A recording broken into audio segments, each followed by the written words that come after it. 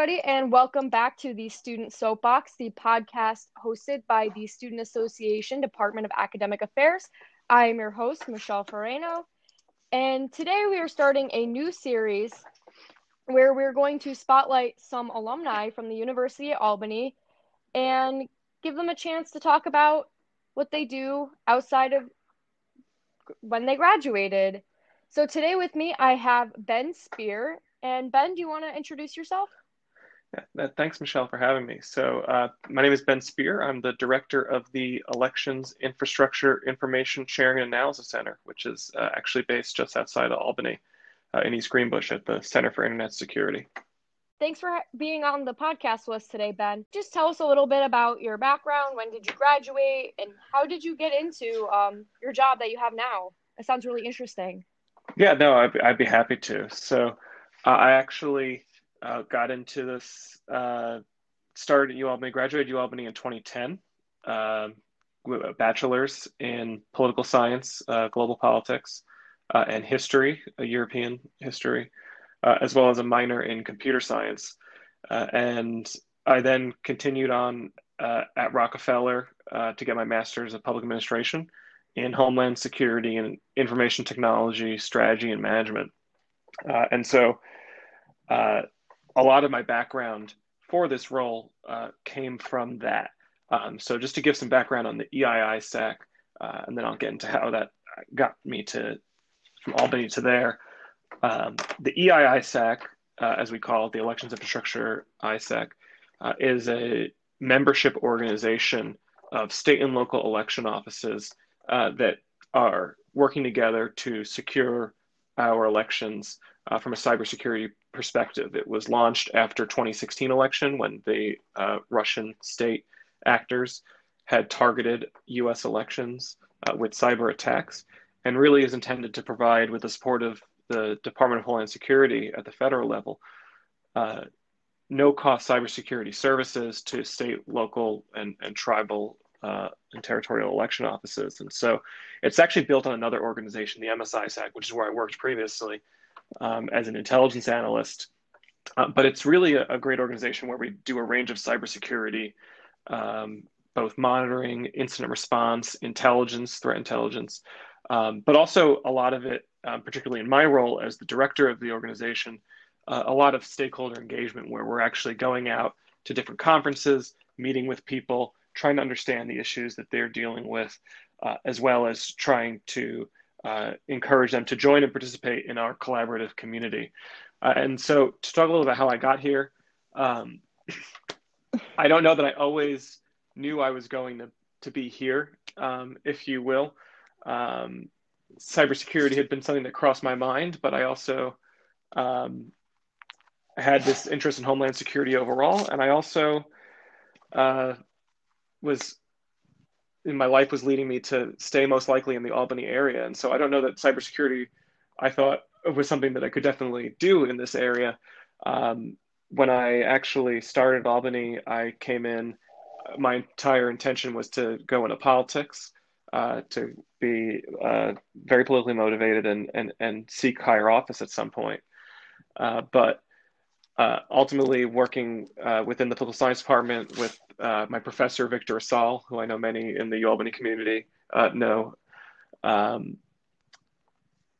working on a couple different things. He said, "Hey, did you hear about this cyber attack in Estonia?" And back in the day, Estonia had moved a Soviet statue, and they actually were targeted by Russian actors with a cyber attack that took down Estonia's entire network. And Estonia is a country that is completely internet run. They bank online, they vote online, they do all their work online. So that was really crippling for them. And so I ended up doing my honors college thesis on this particular attack. And then I did some other things. I tried some politics in the assembly. I did some general homeland security at the National Center for Security and Preparedness, which is based out of Rockefeller, doing some active shooter training development and things like that. And I thought that was probably where my life was going to take me, somewhere within the Albany area and Homeland Security. I would probably pursue my political pursuits locally. And I just happened to have one of my professors reach out to me and say, "Hey Ben, how you doing? I have a old buddy from DC who is moving to this company in Albany, outside Albany, that does cybersecurity, and they're looking for folks that can be intelligence analysts and who can write, but also understand the technical mumbo jumbo, if you will." And so I applied for the position, and I got it, and it was really exciting. And that was about 8 years ago now, and I've been here ever since. First as an intelligence analyst, and then as a manager of that team, and ultimately with the work I did in 2016 to support the election, uh, leading to my work here in the elections infrastructure, ISAC, that I lead today. Wow, that's quite a wild ride. It's so interesting how you literally started as a history major, European history, and then ended up in cybersecurity. Definitely quite a bit of transition. And I see you touched on how you were very interested in politics and how you wanted to go into that and how that kind of shaped your interest in cybersecurity. So politics definitely sounds like it really affects your job in many ways, whether it be election hacking. But are there any other ways that like politics affects your job or any other external influences? Oh, certainly. I mean, politics, uh, elections themselves are right are the fullest embodiment of politics, right? The decision is made, and there's a lot of politics around how that process itself works, as we're seeing just now here with the HR1 being passed recently by the House and coming up in the Senate. And so um, there is a lot of politics. A lot of in New York, our elections are run by bipartisan boards. There's a Democrat and a Republican in each county, and then the staff are equally Democratic and Republican, and they run these elections in a bipartisan manner. In a lot of states, in most states, in fact, the election official is actually an elected official, and so they are either a Republican or a Democrat, and um, they take their job seriously. And election officials are a dutiful bunch that really just want to help people vote in particular. And so they put those politics aside when they're doing this job. However, there's certainly differing views on different ways, particularly at the state level, for what is the best and most appropriate way to run an election. And certainly, folks look to us as the security experts sometimes for support for a particular side. We, as a arm of the federal government, we are funded by Homeland Security and service cybersecurity functionality. We don't take a particular stance on any particular issue. We try to provide unbiased unbiased cybersecurity expertise and guidance. But certainly, when you're talking to these people, you're talking to people who often have political motivations, and trying to balance those as you engage across 50 states and over 8,000 jurisdictions with people who have a number of different views, and trying to be respectful of those views. Yeah, that sounds like very interesting how politics, you have like your Democrats, your Republicans, and they all have their own agenda, and elections is the way that a lot of them gain power. And it's really awesome that they have cybersecurity in there, making sure things are running unbiased and that elections are fair from a security standpoint. So that's really cool that you do that because I don't think a lot of people think of elections when it comes to cybersecurity. No, yeah, it's certainly something that before 2016, a lot of people hadn't thought about. The elections folks had thought about it, and actually, that's one of the untold stories about 2016. Everyone just hears the story, oh, that the Russians hacked our election, and the reality is um, they tried in a lot of places, and they only got into one. And even then, they didn't really they accessed publicly available information.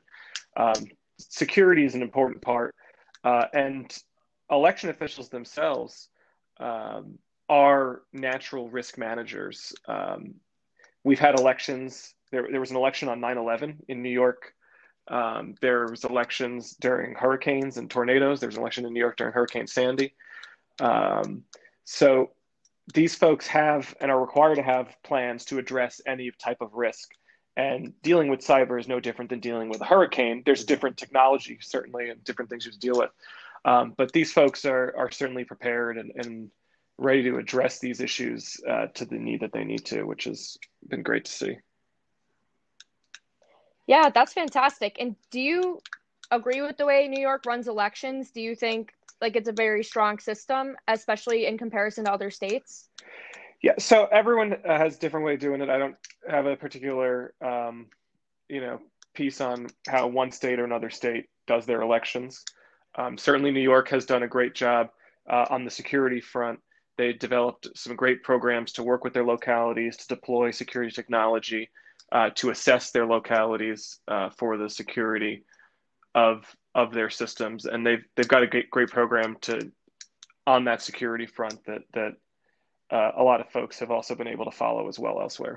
Great. Where do you see cybersecurity heading, especially in this field? Yeah, so cybersecurity in particular is really moving to this idea of how we can provide as much in a single platform, if you will. For a long time, a lot of it was okay. We have antivirus, or there's particular hardware or software that you would put in place, like a firewall, and it moved over time to this layered approach. We needed what we call defense in depth. Um, if the bad guy gets through one security uh, software or hardware, then what is blocking them or what controls are blocking them, whether it's how you do passwords or two-factor authentication, whether you have some other type of security hardware blocking the way. But a lot of this is now moving to providers that are able to sort of provide a whole package. And this really comes to this reality of there's just so much that one needs to do, and there's only so many resources. The vast majority of organizations out there do not have a security guy or even have an IT guy, right? So what we've seen more and more, folks are contracting that out or to other companies with that experience.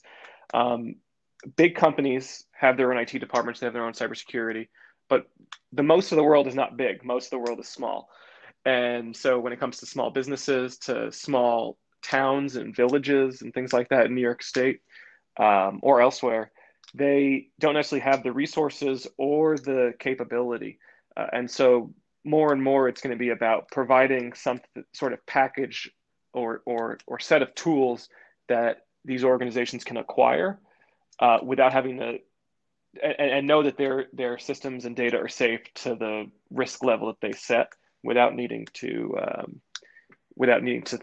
be worrying about it on a day-to-day basis. Having Yeah, comfort with that. absolutely. So it seems like, the field is really always evolving and people are really trying to keep up with it. And it is really unfortunate to think about, especially in such a technology-based world. And the pandemic has shown us that we adapt to global issues with the scale of technology that people don't, like small companies and a lot of the world kind of gets left behind when they don't keep up with technology. So how do you keep up with all these changes, and how would other professionals or people looking to go into this field keep up with it? Yeah, no, that's a great question.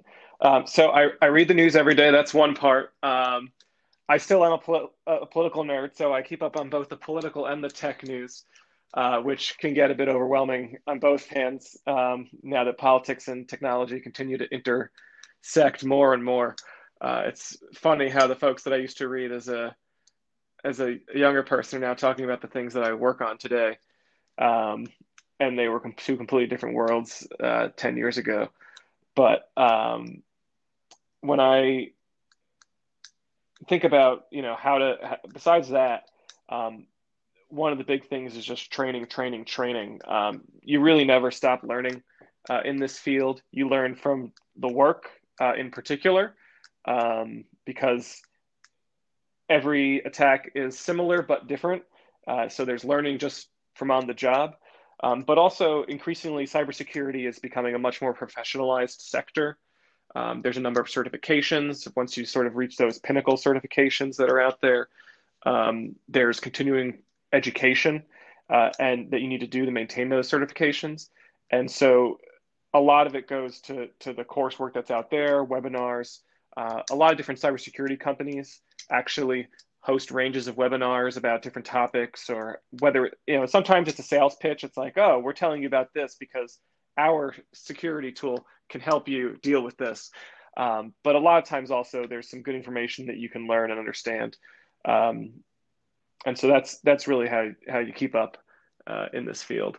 Yeah, so definitely it seems like just getting that experience, and it seems like experiential learning would probably be a good thing to do. Like if you were somebody interested in cybersecurity trying to go into this field. Yeah, certainly. I know there was some talk for a while at the business school about even doing some of that on site, similar to what they've done with the stock market floor. I don't know if that ever got off the ground or not, but experiential learning is very important with cybersecurity, because yes, it's a market where there's not a lot of jobs, where there is a lot of jobs, there's not a lot of people to take those jobs, but increasingly the people who are in those jobs and that are looking to hire people have a lot of knowledge, and they're looking for people who don't just have the book knowledge, but have done the work.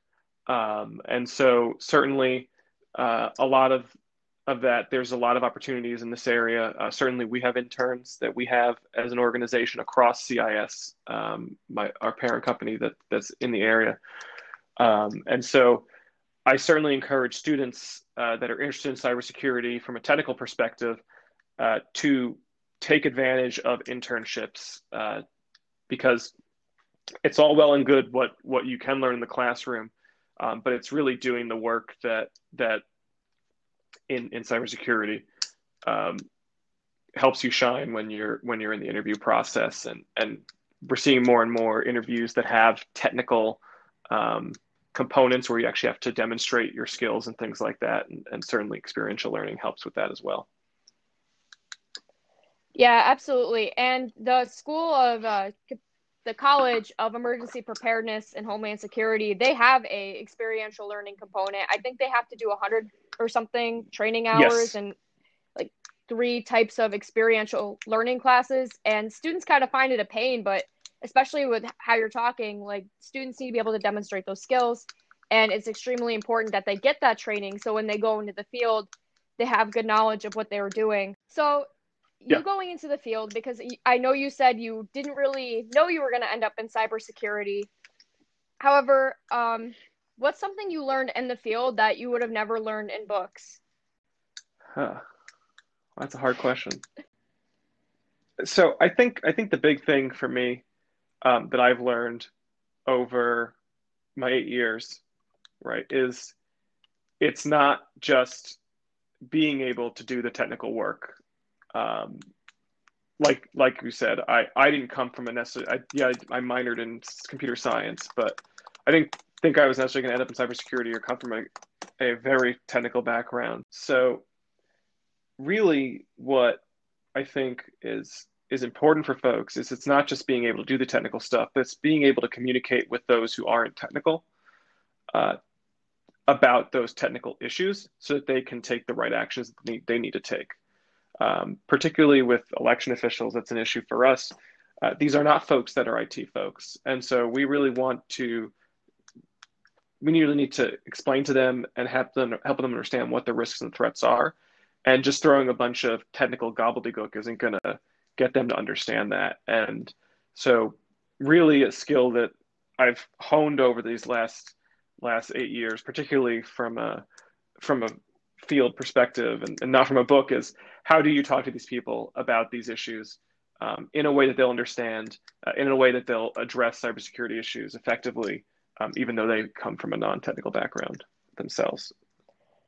Yeah, that's very, very insightful. What do you wish you knew before going into cybersecurity? I know I'm asking all the tough questions today. No, I know. What do I wish I knew before I got into cybersecurity? So I'm actually going to go with a skill set that I know is helpful and something that I didn't do myself when I was at SUNY. So I'll tell a little story. from back when I was undergraduate. So I wasn't always just a minor in computer science. I was a major in computer science, and I changed that um, fairly quickly as I saw myself floundering a bit. But what I do know is a lot of people traditionally that they ended up switching their major over to informatics. And so a lot of the skills that you learn in informatics, which I believe now is within CEHC actually, um, when it comes to networking and that type of side of information technology. So as opposed to coding programs, but actually building networks and connecting systems and things like that.